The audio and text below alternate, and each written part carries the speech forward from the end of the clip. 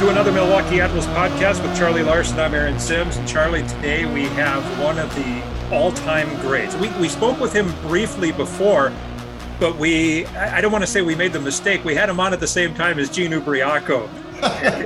And Ubi loves to talk, and Ubi loves to tell stories, and God bless him. We love that too. And he's got a lot of them. Yes, he sure does. I don't know how he remembers them all, but he does. Well, it's only fair that this gentleman gets his own show because he's one of the all-time great Admirals. He's had a fantastic career. He stuck around Milwaukee and contributed so much to hockey in this area, not only as a player, but as a coach and a mentor.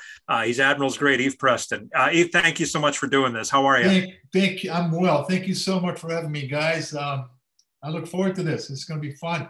It was so fun with Ubi, and I'm wondering, like, you were sitting, and I remember watching this because we did this on Zoom, and we were watching everybody's face, and Ubi just jumped. Like, Ubi was so anxious and eager to tell all the stories, and I remember glancing over at you, and you were just smiling because you know Ubi, and you probably loved hearing these stories. Maybe you've heard them a million times, but I loved it. I loved watching your face during all of that. Yeah, he was on. He was. He's not shy, but he's not camera shy. No, or Zoom shy. No, but I got to imagine, like, if he wanted to do it with you, right, Charlie? When you set this up, he wanted to. I got to do it with Eve or something like that. I mean, this is a guy. I don't know when the term players coach became in vogue, but it would seem to me that when Gene Ubriaco became a head coach in 1977, that 76, 77, that he was a players coach all along. Yeah, he was. Totally. He would give you some tips. He would laugh with you. He would help you out. He was a good man. He is a good man. I mean, I think he's still coaching somewhere, isn't he? Or no, he's retired now in Chicago. He's still affiliated with the Wolves. Yeah, he still has a role there and another championship now in that role. So that's right. Yeah, he comes up here for every game, not every, but most Admirals Wolves games, and if there's a meal. But he loves to walk. He loves to walk on the concourse a little bit, and I know he just eats it up when the fans, because we have some fans that were booster clubbers when you were around, when you were playing, Eve. Yeah. And he just loves to chat them up and hear from them. He loves to talk to Don Tanner and just sort of, relive the old days, if you will. And I guess we all like to do that, but he's got a little bit more time to relive than the three of us. Yeah. The fans over the years have been incredible. When I go to the game, there's always somebody that's used to come and watch us, and back in the 76, 78. Yeah. Incredible. I remember this game. I remember you did that. I remember that. I mean, it's amazing. It's amazing. How many times when someone says that to you, are you like, I have no idea what you're talking about, but it sounds great? A lot. Your history is really remarkable when you consider your ties with yourself being one of the all-time greats. But I mean, you knew Danny LaCour when you were a kid. You were a teenager, and lo and behold, here you are 45 years later, still kind of doing the same thing. Yeah. I met Danny. This is a funny story. I met Danny in Chicoutimi for Les Saguenayens. Okay. I don't know what it means in English, but how do you translate it in English? But so he played for the Quebec Rampart, which was the best team in the league for years. Guy Lafleur came from there. All the big guys came from Quebec, the city of Quebec City. The Rampart was their names. And so one day we have a game at night, and not against the Rampart, but the manager comes in the locker room. He says, we have good news. We made a trade with Quebec, the Ramparts. So all of us, and we're 17 years old. We're all little guys, 150 pounds. We're just trying to make it. So we're thinking we're going to get a big, tough, good goal scorer guy. And so we're all waiting anxiously. All of a sudden the door swings open and Danny comes walking in. He's 5'6", 7, 5'6" at the most, and his hockey bag is bigger than he is. So he walks in. We're all looking at him like, what the heck? He sits down, gets dressed. We jump on the ice. He scores 3 goals. Of course he did. Yeah. The first game. So then we all went, yes, Danny, welcome to the team. How was his mustache when he was 17? Let's see. Did he have a mustache? I can't. You know what? I cannot picture him without one. That's why I Danny asked. without a mustache. And I thought I had a picture of him somewhere on here. I could show it to you, but I think I took it down a little while ago. But yeah, he didn't have a mustache. He looks so young. He looks like a baby, Yeah. But So we were, it was amazing. It was amazing. That wasn't the end of your time in junior hockey, though. You had a couple of more seasons, and then you go pro, and you got the free. It wasn't frequent flyer miles back then, I suppose, but you were around quite a bit. That your rookie season, ending in Milwaukee, but there were a few other stops before you got here. Yeah, absolutely. The first year when I came here in '76 was the end of the season. I had played for. This was my third team. So I first went to Lewiston, Maine. They cut me. Then I went to the Beauce Geros. The team went under. Oh, really? Yeah. Actually, Milwaukee was my 4th team. 4th team. I'm sorry. How does that, what happens when that goes on? You're playing and all of a sudden you get off the ice and they're like, sorry, boys, you're released. Like what? Good luck. Crazy. We'll see you. Yeah. Good luck. You're 18, 19 years old. At that point I was maybe 19. So Lewiston cuts me. I'm behind the bench and we're playing the Beauce Geros. The owner of the team comes around, walks around, and goes, are you Yves Presson? I go, yeah. He says, you want to come play with us? I go, yeah. Like you hadn't left the building. No. This is during a game. I'm watching the team that's cut me just an hour before. Yeah. So he says, I'm going to send my plane, just be at the tarmac. And I had my girlfriend, Danielle, at the time. So go to the airport. We'll meet you there tomorrow. So we're in the tarmac at this little Lewiston airport and looking around, going, this little Cessna comes around, pulls right in front of us. So we start putting our bags in the tail of the plane and the plane can't take off. It's too heavy. It's too heavy? So they say, well, get rid of your girlfriend's luggage and a couple of your bags and just put your hockey bag in there. And that's it. So we flew to Beauce, played a few games, maybe a month. And then they went bankrupt. Oh. So from there, they sent me to Dayton, Ohio, the Gems. Yeah. And I never played a game there. I practiced with them for a month. They put me in a hotel. I was too young to order a beer. I couldn't go have a beer at the bar downstairs. Oh my gosh. Guys would pick me up in the morning for practice, drop me off, and I would just stick around for a month. And then they said, you're going to Milwaukee. So I couldn't barely speak English back then.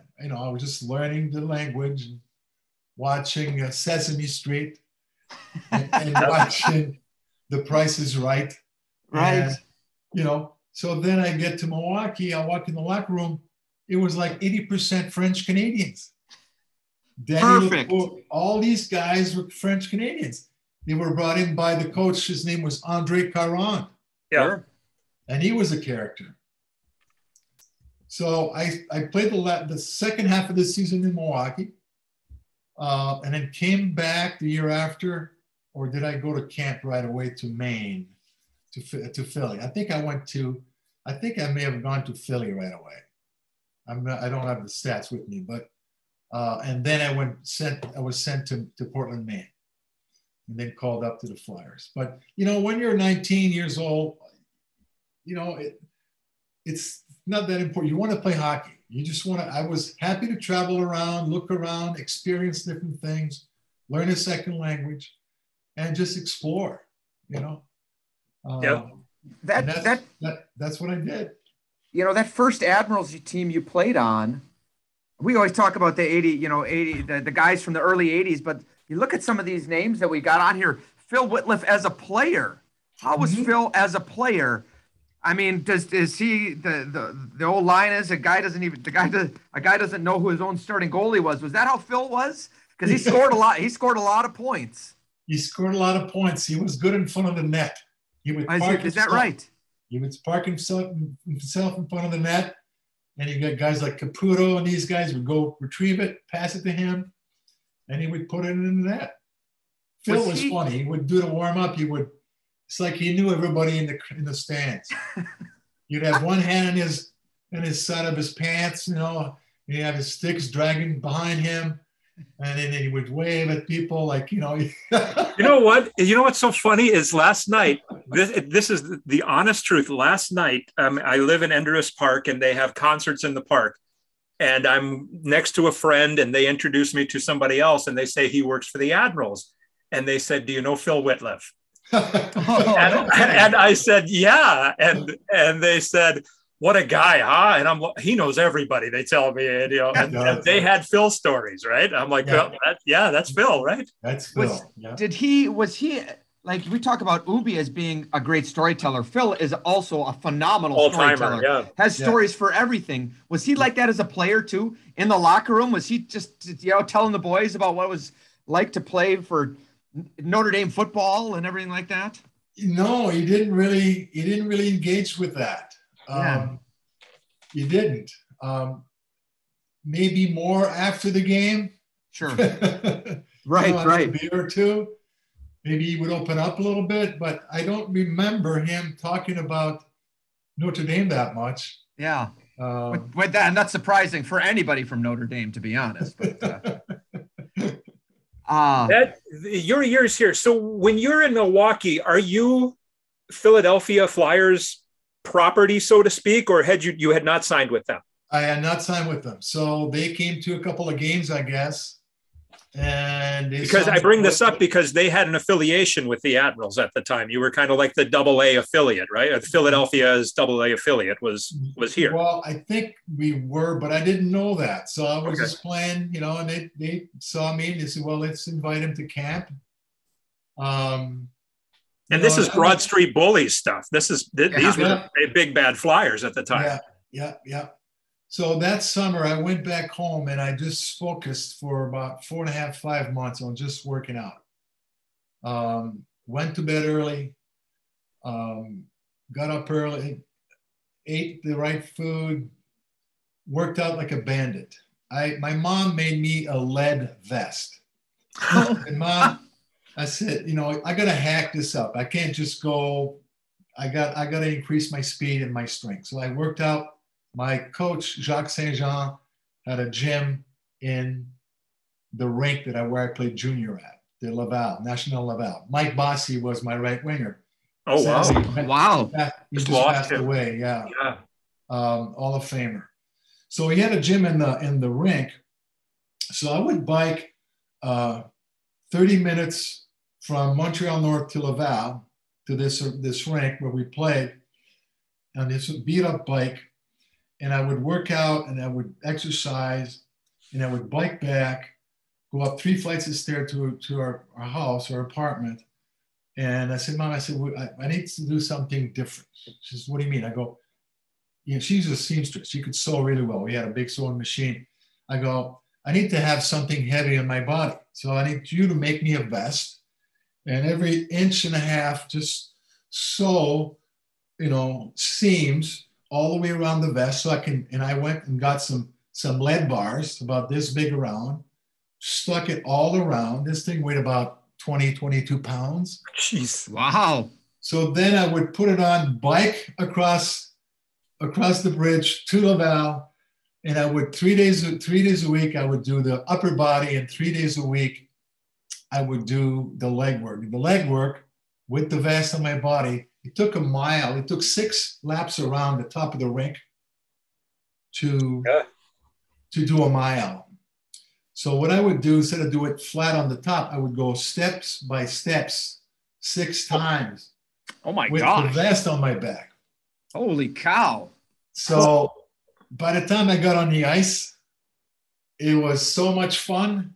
I could just take off and nobody could touch me. And it was just power, because hockey is really, explosion, right? You just don't, I mean, you can run 10 miles every day, but that's not going to do any good in hockey. I mean, your heart's going to be good. You're going to have, you're going to have, what's the word I'm looking for? Endurance. But hockey's explosion. You're on the ice for 35, 40 seconds at a time. That's it. You explode, you get hit. Zero to 60, man. 0 to 60. Right. And then you go back to the bench, you relax for a minute, two, and then you go back on the ice. That's the way I train. And it really paid off. By the time I got to training camps, the Flyers offered me a contract. That was really your calling card. What I mean, the way you're skating, your power. So it all happened that summer for you. Yeah. If I can get to a puck before anybody else, I could. This was my 1-2. Boom, I was there, and that really changed my life. Really, it just opened up a whole new world for me because all of a sudden I got a contract with the Flyers. I played for Maine. Yeah. And I'd love to hear how did they reach out to you back then, right? Back in late 70s, how did the Flyers get a hold of you and say, Yves Preston, we want to sign you to a contract? Do they have a scout? Do they have a scout up in Quebec?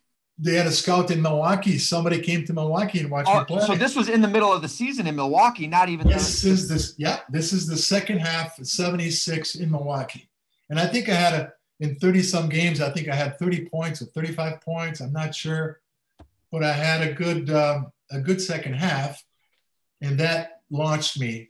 You talk about how do they get a hold of me. Let me show you something real quick.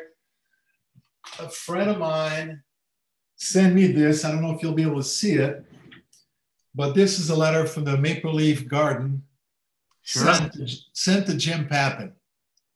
And this is an invitation to camp. We will start our training camp on Friday, September 7th. In the Peterborough, Ontario arena. All players are to report to the Express Hotel Friday morning at the 7th. The funny part about this is August 2nd, 1962 that he got this letter, and you got the Maple Leaf Gardens there, yeah. But this area here is funny because it says, I expect you to report in good condition and no more than 7 pounds over your playing weight, with a minimum of being able to do 20 push-ups, 20 set-ups, and 30 knee bends. Wow. I mean, this is real. That's real. 62, 30 knee bends. Yeah. I saw something similar that I think Ren Blair had sent out, and it was something along the lines of we will golf no more than 3 times a week or something. It was something like that. Yeah, it's all business. It says, let's see, it says, bring your clubs.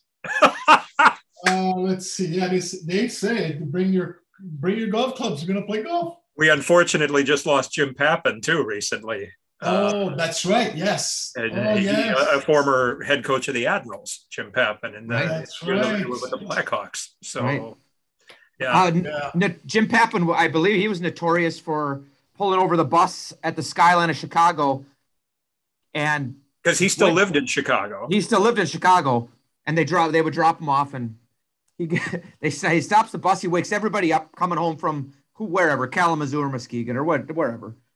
And it's the middle of the night, and he wakes everyone up and he says, okay, I want all you guys to take a good look at Chicago right here, all these lights. This is as close as you're ever going to get there. And he gets off the bus and leaves. That's good. Yeah. I'm sure that endeared him to all the guys who ended up being there a couple of years later, right? For sure. Yeah. For sure. Yeah. Go ahead. I'm sorry, go ahead. I was going to say, you end up in Philadelphia's camp, and you end up playing in the American League then for a couple of seasons with Maine. Yeah. With the Mariners. Yeah. So, but you make your NHL debut in 78, right? Yeah. 78. So you get a handful of games there. I mean, again, we're Broad Street bullies here with Bobby Clark and Billy Barber. I mean, just some of the great names of all time that you end up there with. I mean, what is that like for you? It's crazy. Well, training camp, first of all, we're practicing not at the Spectrum, but I think at the University of Philadelphia, right? Not too far from the Spectrum. And there's 62 guys at camp. Oh my gosh. First round choice, second round, third round, 10 rounds. And I was never drafted, but I was ready, right? Because I had that lead vest in my training all summer long. So at one end, there's the Flyers team. Bobby Clarke, Reggie Leach, Billy Barber, Moose Dupont, Bernie Perron, they're all in one locker. And then all the way around. So next to it was the first round draft choice, second round, third, all around the building, the bottom of the building. And I was in the last locker room with 4 or 5 guys, right? So, and every day they would come by and, okay, you come on in, you're cut, you're going home, you're going home, you're going home. And I would make my way counterclockwise back closer to the Flyers locker room until one day the trainer, and I can't remember his name, he took my jersey off the back of my stall and he goes, "Come on in, kid, come in the locker room." And I was like, oh my God. Wow. I'm sitting down and all these guys are around there. There's McLeish, Barber, Dupont. I was in awe. I was super impressed, obviously. Reggie Leach, yeah. Right. Yeah. So that's incredible. And then they sent to Maine, and I have a good time in Maine. I have a good season. And every once in a while, they would call me back up. And I scored a few goals right away. I think I scored, I don't know if I have that somewhere. I don't, but. I can find it for you. You had 9 games that year. You had 3 goals and an assist. Yeah. So, and I tell you, you get in the locker room, you get on the ice and the crowd, and I was nervous. I could barely breathe. It was incredible. It was exciting. Do you remember that first game again? Like, did you have a welcome to the NHL moment? As in, like, boy, I'm lining up. Who I don't even know who you lined up against. But maybe it was Willie Plett we talked about before we turned on the microphone. I think it was Willie Plett. I think it was the Flames in Atlanta. And this guy was I don't know, 6'9", 10 on skates, and I was like, his knees were right here next to my eyes. It was like, oh my God. And what are you telling yourself? I mean, you're not a big guy, right? Certainly, we've seen videos of you getting in a scrap, but like Aaron said, this is the Broad Street Bullies. This is the NHL of the 70s and almost the early 80s, where it was like, it was rough. It was rough. Bruins are in the stands beating guys with their shoes. Right. Yeah, I remember that. I remember that. What I'm telling myself is, do what you know. Yeah. You've been skating, you've been playing hockey for a long time. Just do what you know. Don't try to beat up people. Don't try to state your welcome. Just do what you're known for. Just do what you know. Yeah. So I just put my head down and work hard, if I get a break, I get a break. But my goodness, what a lesson though. I hope people are listening, but they tell you that they want to sign you. You go home, go to work, you get inventive with how you're going to work out. Your family's helping. I mean, it's really a great, and don't get me wrong. Every young man who makes it to the NHL, it's a family. There's a lot of people pulling that weight, but I mean, it's such a great story for the family. Yeah. My family was very proud, obviously. I remember, I'll tell you my welcome to the NHL. It was against the Montreal Canadiens at the Forum. Oh, man. You're playing at home, yeah. Well, back then, in the late 70s, I used to have long hair and a mustache, and everybody did. And I played with Pete Peters and Gary Morrison, also played for the Admirals. For the Admirals, absolutely. We all tried out with the Flyers. We all made the team.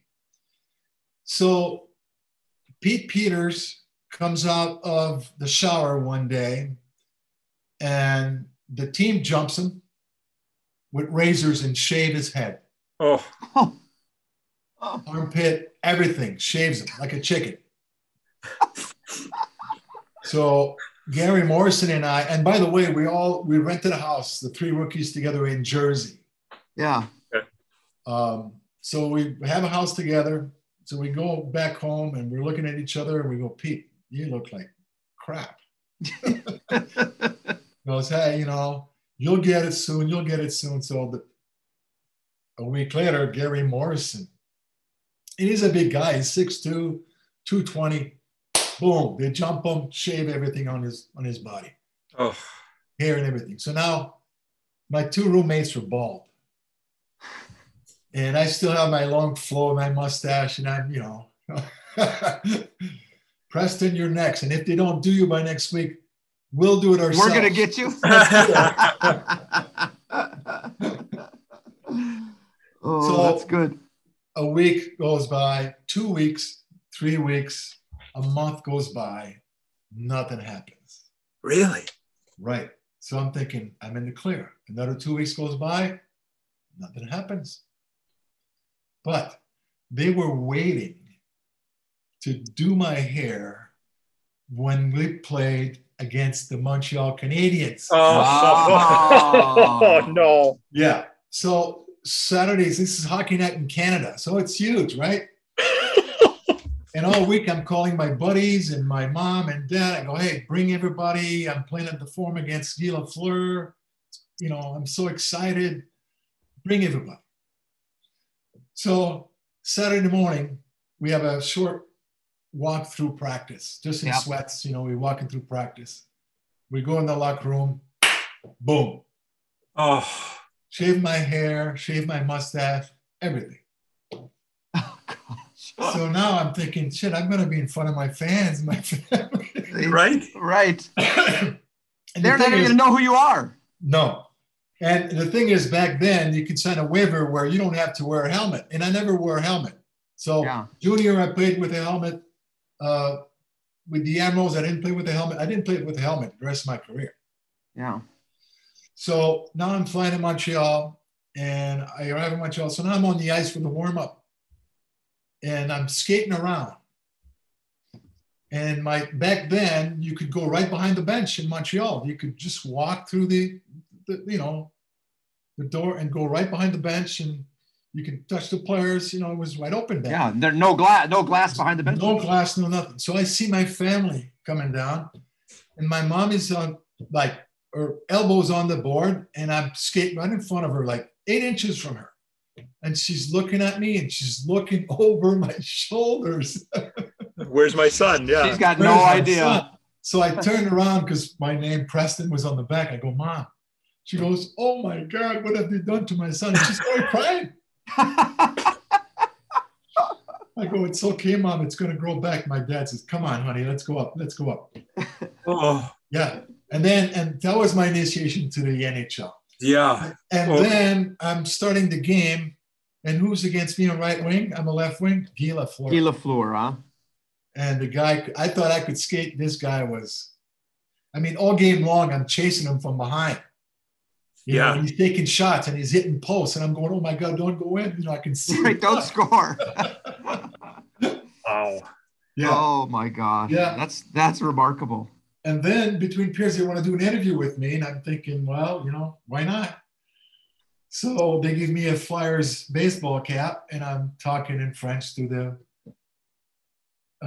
radio CBC station, or whoever, station.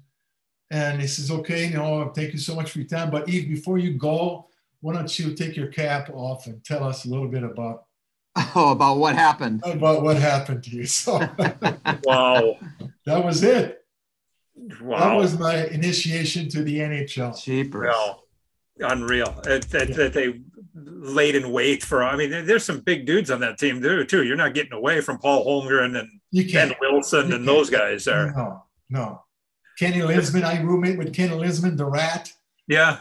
Yeah, I didn't like to be called that. I think one of the guy, I can't remember the guy on sports, called him the Rat, and he just walked away. He just got up and left the interview. Yeah. Really? Yeah, I can understand that. I can see why you wouldn't maybe want to have that nickname, at least out publicly. But a good guy, a really good guy, fun guy. Yeah. You had Moose Dupont was funny. You had, and these guys back then smoked in the locker room. Yeah. You know, I mean, if they didn't smoke, they chewed. Yeah. So it was incredible. Bernie Perron, Moose Dupont, McLeish, Barber, they all light up cigarettes in the locker room between periods. It was like, which is crazy. It's crazy if you think about it now. It is crazy. I mean, but back then in the games, if you were too high by the end of the third period, you couldn't see because all the smoke. At least this is what Tim Van Wagner used to tell me about going to Detroit Red Wings games when he was a kid. You're up at the old Chicago Stadium. You can't see the ice. Yeah. Yeah. Right. Or the current Chicago Wolves game. But that's another thing. When I played against the Hawks in Chicago, and that was a special. I'll never forget it. The locker room is down below, so you got to walk up the steps. Up the stairs, yeah. You know, up the stairs, and you're skating around. And we're all in the blue line. And back then they had the big organ in the corner. Sure. And when he played, people would sing, and like they do today, you know, they sing the national anthem. And Bobby Clarke comes over to me. He goes, "Son," he says, don't get nervous. It's going to get a little bit loud in here. I go, "It's the national anthem, Bobby. It's going to, you know, I've heard a million of them." He goes, "Yeah, just wait." And I'm standing there, and all of a sudden that thing starts, and people start. I had goosebumps. Yeah. It was incredible. I'll never forget it. And I couldn't hear. I was like, I couldn't hear. I went on the ice for my first shift, and I couldn't, you know, you can hear the people skating around you, the ice and the skates, and the pass hitting the board or the stick. I couldn't hear that. Wow. For like 10 minutes, I was like deaf. Wow. It was an incredible experience. That was incredible. Who were you playing with in Philly? Like who were you jumping the boards with? I would be, it would be, let's see, Bobby Clarke and Reggie Leach. Wow. Center, right, not a bad combo, huh? Not a bad combo. And then there was a guy named Dunlop. He was a right centerman. I played with him. Blake Dunlop, yeah. Great he guy. Ended up with St. Louis, and yeah. So, but every time I stepped on the ice, I was just like, you know, overwhelmed. Yeah. Really. Yeah. You had, from leaving Milwaukee that first time, 3 years between stints in Milwaukee. So how did you end up back in Milwaukee in 81? See, I went to Wichita. Flyers sent me down to Wichita. I played there for a season and that CHL was good hockey. Like that was really good hockey. It was a tough league. Yeah. It was a goon league, really. Yeah. And we were in the last place. And then we made the playoffs, and we went all the way down to Salt Lake City, and we lost, I think, in game 7 to Salt Lake, I think. But we went deep in the last final series. No, sorry to interrupt, but that Wichita team, you guys were, it was Philly and Edmonton sharing that team, right? Yes. So I look at the goalies here. You had Ron Lowe for a couple games, but Andy Moog, Pete Lepresti. We mentioned Charlie Huddy played on that team. I mean, Dave Semenko, yeah. We had a good team. And Sather and the brass from Edmonton came down in Salt Lake and watched a few games. That was a really good team. And we didn't get it together till the end of the year, you know, but when we got it together, you know, we made some stride. We had a lot of fun. T.R. Ralston, I don't know if you know him or not. Yeah, I'm looking at his numbers here. 63 goals there, yeah. Yeah, that guy was good. Walt Podomny sorely passed away as well. Yeah. Gordy Stafford. Gordy Stafford was there, yes. Yeah. Cal Roadhouse, yeah. Cal Roadhouse. So from Wichita, I stopped playing and I went to a dealership. Let's see. I got to get this right. No, I stopped playing. I sold cars for Foster Pontiac in Milwaukee on 27th Street, 27th Avenue. I don't know if you remember that name, the Foster. No.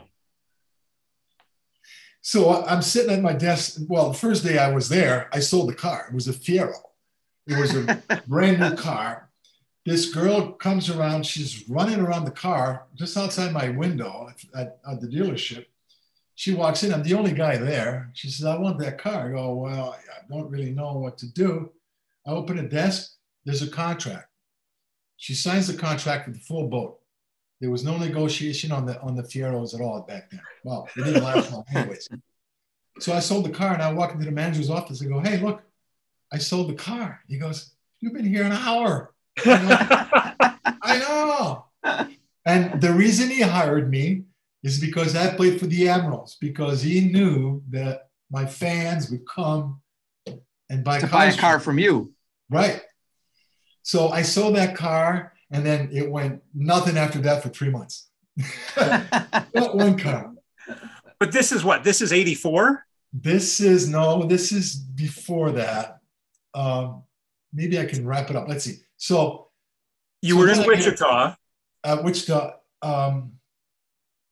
Wichita was after that. So oh, wow. My year's confused. So anyways, so then I get a call from an agent in Montreal. He goes, hey, I got a place for you to play in Paris, France. Oh. I go, I'm there. So they paid for everything. They paid me in American money. I was there for 4 months, played, didn't really like it. I mean, I liked the city, obviously, but the hockey was poor, and they played once a week and practiced once a week. This was supposed to be a pro team. So anyways, I left that. And then after that, I think I went home, and I think that's when Phil called me. He says, hey, what are you doing? You want to come back? I go, yeah, I'm coming back. I think that's the way it happened. Wow. But Phil called me. Yeah. And then it basically became home. And those are, when we think of the great teams in Admirals history, that's where it happened right there. Yeah. And I've been here ever since. Yeah, and it's so interesting to me. We always talk about the hockey world's a small world, especially now. But back then, it was too. It was you come into that locker room and you play. There's Cal Roadhouse and Gordy Stafford and Danny LaCour, and the coach is Phil Whitliff. So what was it like for you? Richie Sirwa. Richie Sirwa. Right. I just talked to him yesterday, by the way. Yeah. Yeah. What's it like for you to play for Phil after playing with Phil? It was interesting. Phil didn't say much at all. I mean, we knew what we had to do. We knew, I think coaching is much more important when you're a youth, when you're, Pee Wee, Bantam, when you're before 16, 17, that's when you learn, right? I mean, you always master your craft after that, because as you go deeper and deeper or higher and higher in the hockey world, then you got better competition. So you have to adjust a few things. So there's not a lot of coaching at this level besides, the play, on the power play, this is the play we're going to use. On the killing a penalty, this is what we're going to use. But there's a lot of improvisation that you can't really teach. I mean, hockey is a reaction game, right? Right. So the guys in the locker room, we knew what we had to do. Phil designed a few plays for us defensively, offensively, and that was it. It wasn't much difference playing with him or being coached by Phil, to be honest. Yeah. He's not on the ice. He's on the bench the whole time. He's on the bench. It's okay. Line one, you go ahead, or taps you on the shoulder, go ahead and play there. It's a power play. Fleshy's line is up, or Danny's line is up, or Eve's line is up. Yeah. We don't think of that as like a primary, like you look at the American Hockey League now and it's a full-on development league, right? Right. We don't necessarily think of the IHL in the 80s as that type of league, but at the same time, as I'm looking here, John Flesch was 29, Jim Bannatyne was 35, and everybody else was in their mid-20s or younger. I mean, so it was a young man's team still. It was a good league. Hockey has changed overall. You look at the Admirals today, the players, the size, the speed, the skills, it's so much better than us when we played in late 70s, early 80s. I compare the game today. If you look at, I don't know if it's a good analogy or not, but back then it was more like a waltz. You could take the puck and skate a little bit, make a pass, the play would develop and it would, You could see it coming. Now it's bang, bang, bang, bang, bang. It's more like, back then it was more like a waltz, you know? Yeah. And now it's like hard rock dancing. It's like boom, right. boom, boom, you know? Yeah. It happens so fast. So it's so different. Who were you playing with? Who was in Milwaukee? Those, and obviously things changed, but for the most part, a lot of those teams stayed together. Who were your line mates? Well, we had the sevens lines. I had number 7. Yakachuk was number 77. 77, yeah.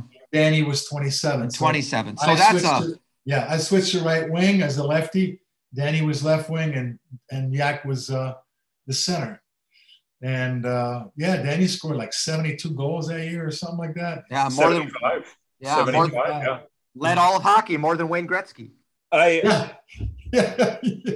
You mentioned Dale Yakachuk, and Dale, it could have been easy for him, the way he told us a couple of years ago. It could have been easy for him to get sour on being a pro hockey player, the way it went down with Winnipeg and his draft status and WHA stuff and all of that stuff. But Dale Yakachuk, I don't think, give us an idea how good a player Dale Yakachuk was. Well, Dale, he had the size. One thing, he had the size. He could skate very well, and he had good hockey sense. I mean, he would just be able to dish the puck to me on the right side or Danny on the left side.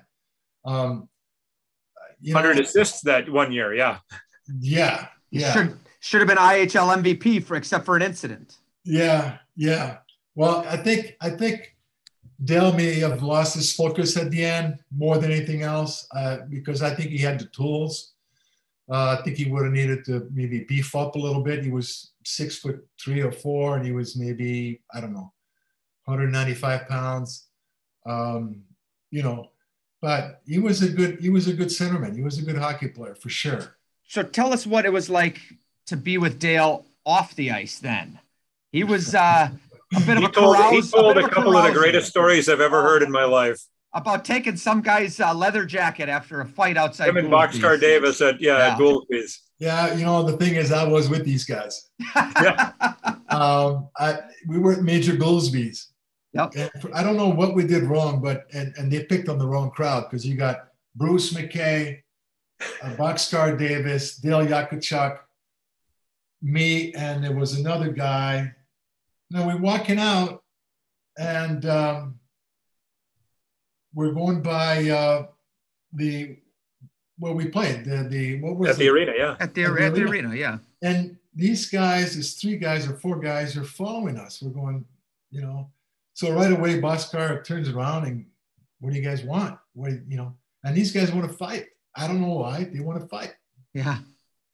And so I'm in the back, right? I mean, there's a row. There's Bruce McKay, Dale Yakachuk, and Boxcar's in the front, and I'm wisely behind them. In the back, yeah. And Boxcar said, "Okay, you want to fight? Let's fight." He says, "But you really have a nice leather coat. It'd be a shame to, to scrape it up. Why don't you take it off?" So the guy's got his coat around his elbows like this, and Boxcar just hits him with one punch. Down he went, and the other guy just scattered.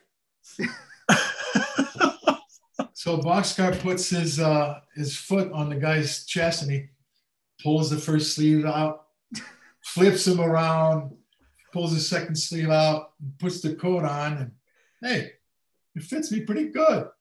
And we all walk away. I mean, it was crazy. Yeah. Because of movies like Slapshot, we all think that this was a common occurrence. How common was something like this? It was not common. It was not. No. It wouldn't be as great to hear these stories if it happened every single night, I guess. Right. But this was, I don't know why they followed us outside, and we didn't talk to them. We didn't look at them. We just had a couple of beers and moved out. Yeah, the explanation that Yak gave us is that there had been a concert, and these guys had been had a little too much to drink, and then that's when they saw you at Goolsby's, and we're looking for some fun. Yeah, we're looking for trouble, and they got it. They got trouble. Yeah, they did. Yeah. Now I mean, I don't know who we got to put on this, what kind of detective we got to put on this. I want to find that guy whose coat that was. Oh, And that'd be incredible. get his perspective of it. Yeah. Yeah. But no, it doesn't happen that often. I'm sure there's other stories, but yeah, that was odd.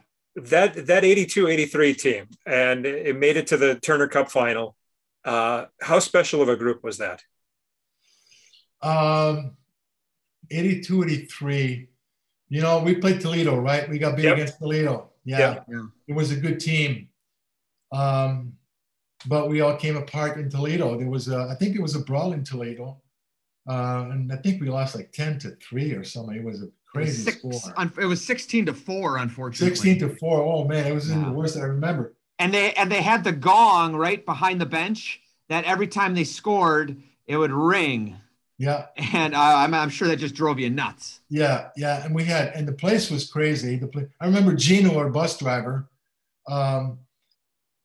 He was sitting behind a bench, and I remember one time looking back, and he's got a guy. He's swinging the guy around like a helicopter, and and he just let him go, and boom, the guy hit a bunch of people, and then he was sitting by himself because nobody wanted to go near him, which is what we wanted.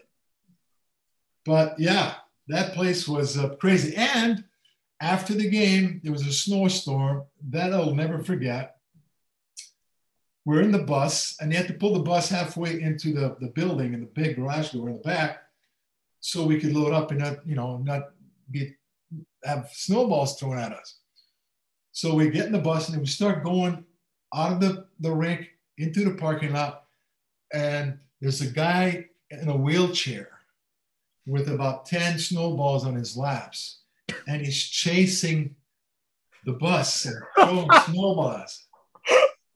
I mean, Toledo was a crazy place. They love their team, man, but they love their team, but they hate the other team even more. Right. And there was never hot water in the shower. The guy would we swear to God, he would turn it off. After the game, the ice with the showers was cold as ice. Oof. Yeah. Unreal. I mean, that is unreal. Yeah. They took advantage of us, but so we had a good team, but it's too bad. But I wish we would have won a championship, because even in 76, 77, we had a good team. Yeah. We had many good teams, a lot of good players. Does it for you, for your teammates, but then also for Mr. and Mrs. Pettit? Yes. Is that how you feel? I mean, that's how you feel? Absolutely. Because they put in, they put up with so much, and they did so much for the city and us. I mean, they gave us a chance to grow and to learn and to have a chance to play hockey. And that's why I wish we could have won at least one, if not two, for them. Yeah. And I talked to Doug Pettit. I talked to their son once in a while. Mm-hmm. Play golf with them once in a while. And we talk about that. We wish we would have won for his parents. Yeah. You retired from hockey at a pretty young age. Yeah. After a really good season. 83, 84 was a good season for you. You played all 82 games. Yeah. Point to game guy. Was it part of it because of the Admirals were going to the Blackhawks affiliation and you wanted to stay in Milwaukee? Why was that? No, I remember when I made the decision, I was in the back of the bus. And remember, I've been playing in the minors for a while, so I've been riding the bus for a long time. Years. Lots of miles. And being in the bus the first year is like, it's cool. You know, you're with your buddies, you're going to a different city. After a few years, you're going. So I'm in the back of the bus, near the bathroom. Yeah. And it's late at night. Some guys are sleeping. Some guys are playing cards. There's beer cans floating around the bus. You can hear it rattle. And I'm going, and I think I was 28 years old by then. I go, I gotta do something. I gotta change path here. I'm not gonna go back to the majors. I'm too old. Yeah. And I just decided that was it. I need to find another way. So I retired and I ended up working for Sprint, big corporation back then. Yeah. It's still big, but Phone company, yeah. the phone company. And I was a sales executive for them, then a manager, and then I managed 3 states. Then I moved to Chicago with them, then came back. Yeah, back then it was the phone lines, the hard lines, the telephone on your desk was it, not the iPhone where everything is right here. Exactly. It was so different. But yeah, that night coming back, I can't remember, maybe Grand Rapids or whatever. And I go, I'm tired of this. I gotta make a change. I don't know what I'm gonna do. I gotta make a change. And I think maybe that's when I hooked up with Foster Pontiac, maybe.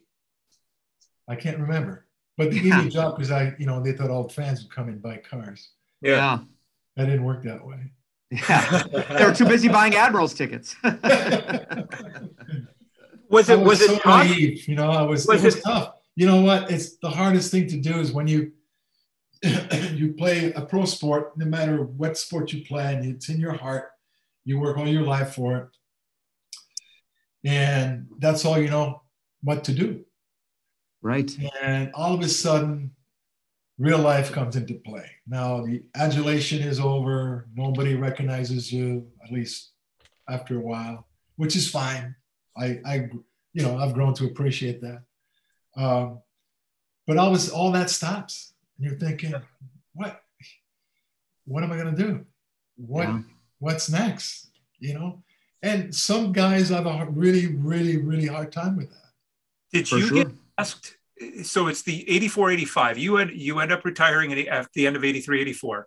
The next season is the Blackhawks, as Charlie mentioned, but that lasts just the 1 year. So the next season, 85-86, Phil is putting the old band back together, basically. Mm-hmm. Did you get a call? Were you tempted at all to do it again or no? No, I was not tempted. You may have called me and I probably said, no, I'm done, but I don't remember. Yeah. But I was done. I think it was the right move for me. Going into the real world, learn different things, made a good living. That's one thing I've appreciated about you we don't know each other extremely well, but seeing you around and talking with you at times and stuff like that, like your varied interests. And I have always appreciated that about you. Like you want to be worldly and your curiosity. And I really like that because I think, especially when you're 26, 27 years old, you're still a fairly young man, and it's pretty easy to be hockey all the time. Right. I didn't want to go. I didn't want to do it. I mean, I wanted to. Maybe I could have done it for a few more years. Right. Yeah. But I needed to expand. I needed something different. I got into the corporate world, which, now looking back may not have been the best thing to do, but at least that was my next step. It helped me to get the next step and the next step and the next step. It's always changing. So how much did your hockey experience help you to do all of those other steps? Oh, tremendously.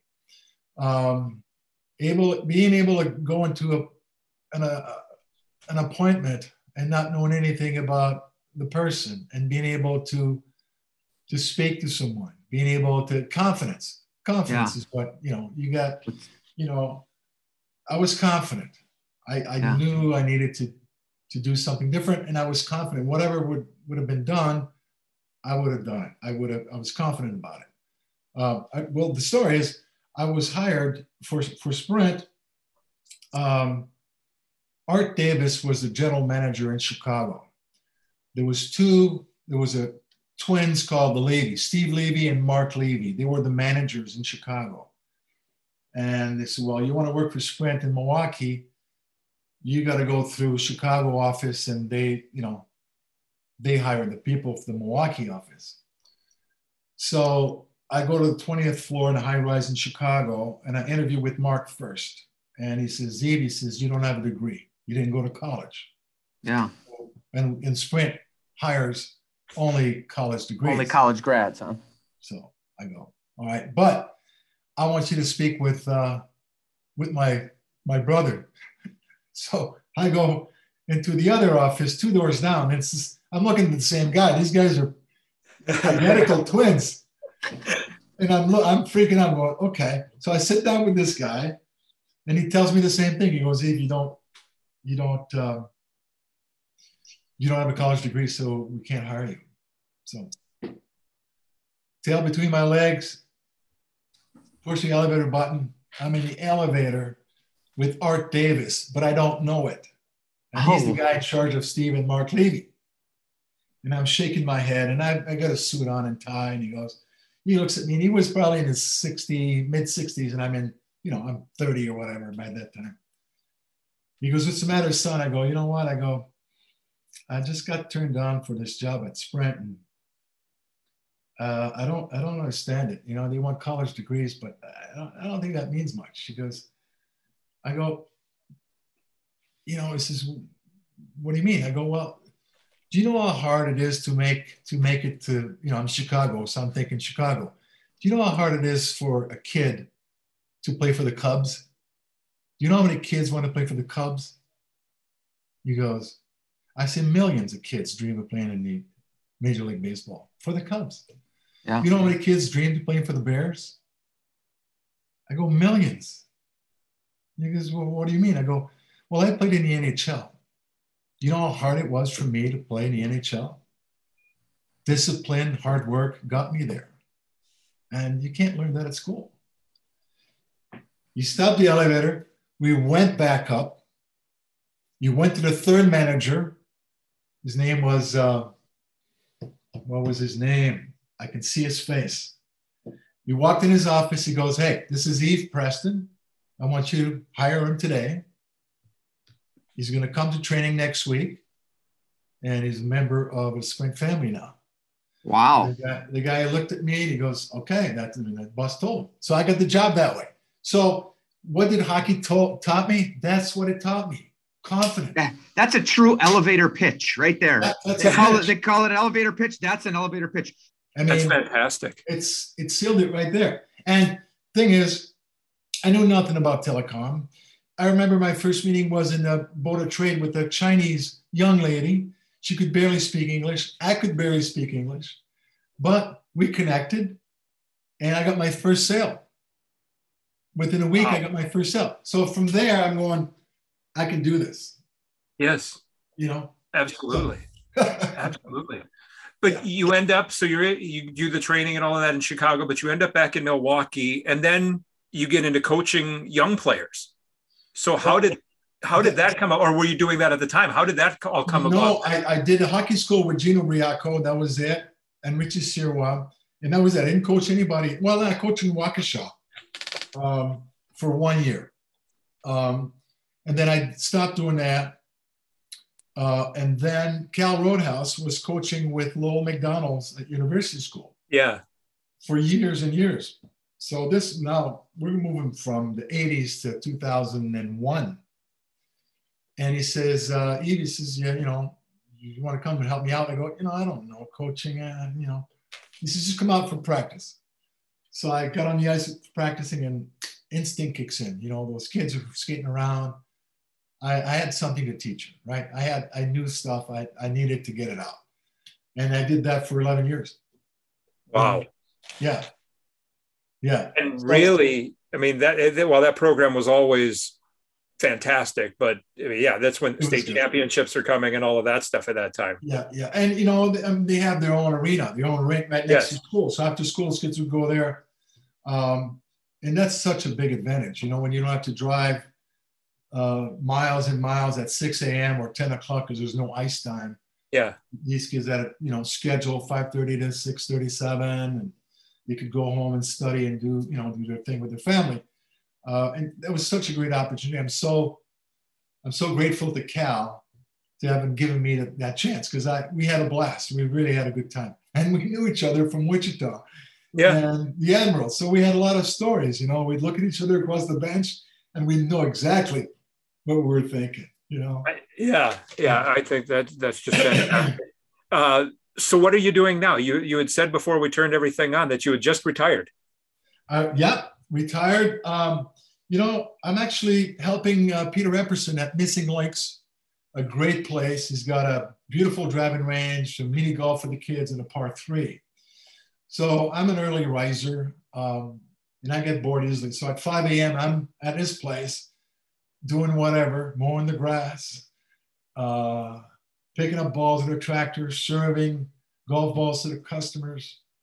I do that for 3-4 hours a day, and I'm back at my house and, do some work around the house. I love photography, so I've done some photography. If you look at these pictures behind me, there are photographies, and then I play with the colors, which is, Yeah. I just do different things just to keep me busy. I enjoy my time off. I play golf once or twice a week with buddies. Have a couple beers. It's simple. It's a simple life. That's good. There's nothing wrong with that, man. And God bless, you're healthy enough to enjoy it, and that's fantastic. Yeah, I'm very lucky. My dad just turned 95 a couple months ago. My daughter turned 42. So she's in Portland, Oregon. She's doing very well. So,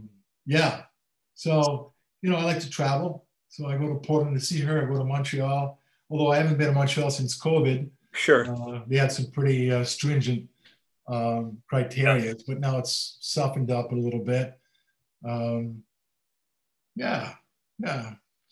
What is it? We always end these, Yves, by asking our guests, when you think of your time in Milwaukee, what do you think of? But it's kind of unfair because this has been your home for 40 years to ask you something like that. But what is it about the community, the team? You look at, the guys you played with, several of them have stuck around. And made this their home. So what is it about this area? Wow, where do we start? The people for sure. Nice people, down to earth, supportive. And Wisconsin's by the Great Lake. It's a great lake. It's beautiful. It's gorgeous. You got up north, you got the Lake Michigan, easy to get around. You can get to downtown from Mequon or Brookfield. It's easy. It's a simple place to live. You're not, people say, my buddy Richie's in California. So why don't you move to California? So why would I want to do that? We've got everything. We have no flyers. Yeah, right. Right? Yeah. We can drink the water. We can drink the water here. We can drink the water. Yeah. We have water to drink. Exactly. Lake Mead is all, it's 2/3 empty right now. It's unreal, isn't it? Yeah. It's sad, really. Overall, Milwaukee's treating me very, very nicely, very well, and it's good community, good people, good beer. Yeah. It's a good place. Milwaukee's treated you well, but you've treated Milwaukee very well too. The way you've given to this community in your time here, and you've treated us very well too, with all the time you've given us over the years too. We really appreciate it, Yves. Thank you. You're very welcome. Very welcome. It's a pleasure. It's great to talk to you. I hope to see you sometime in the near future here. Absolutely. Thank you so much, Aaron. Thank you. It's Yves Preston. Thanks for listening to this Milwaukee Admirals podcast.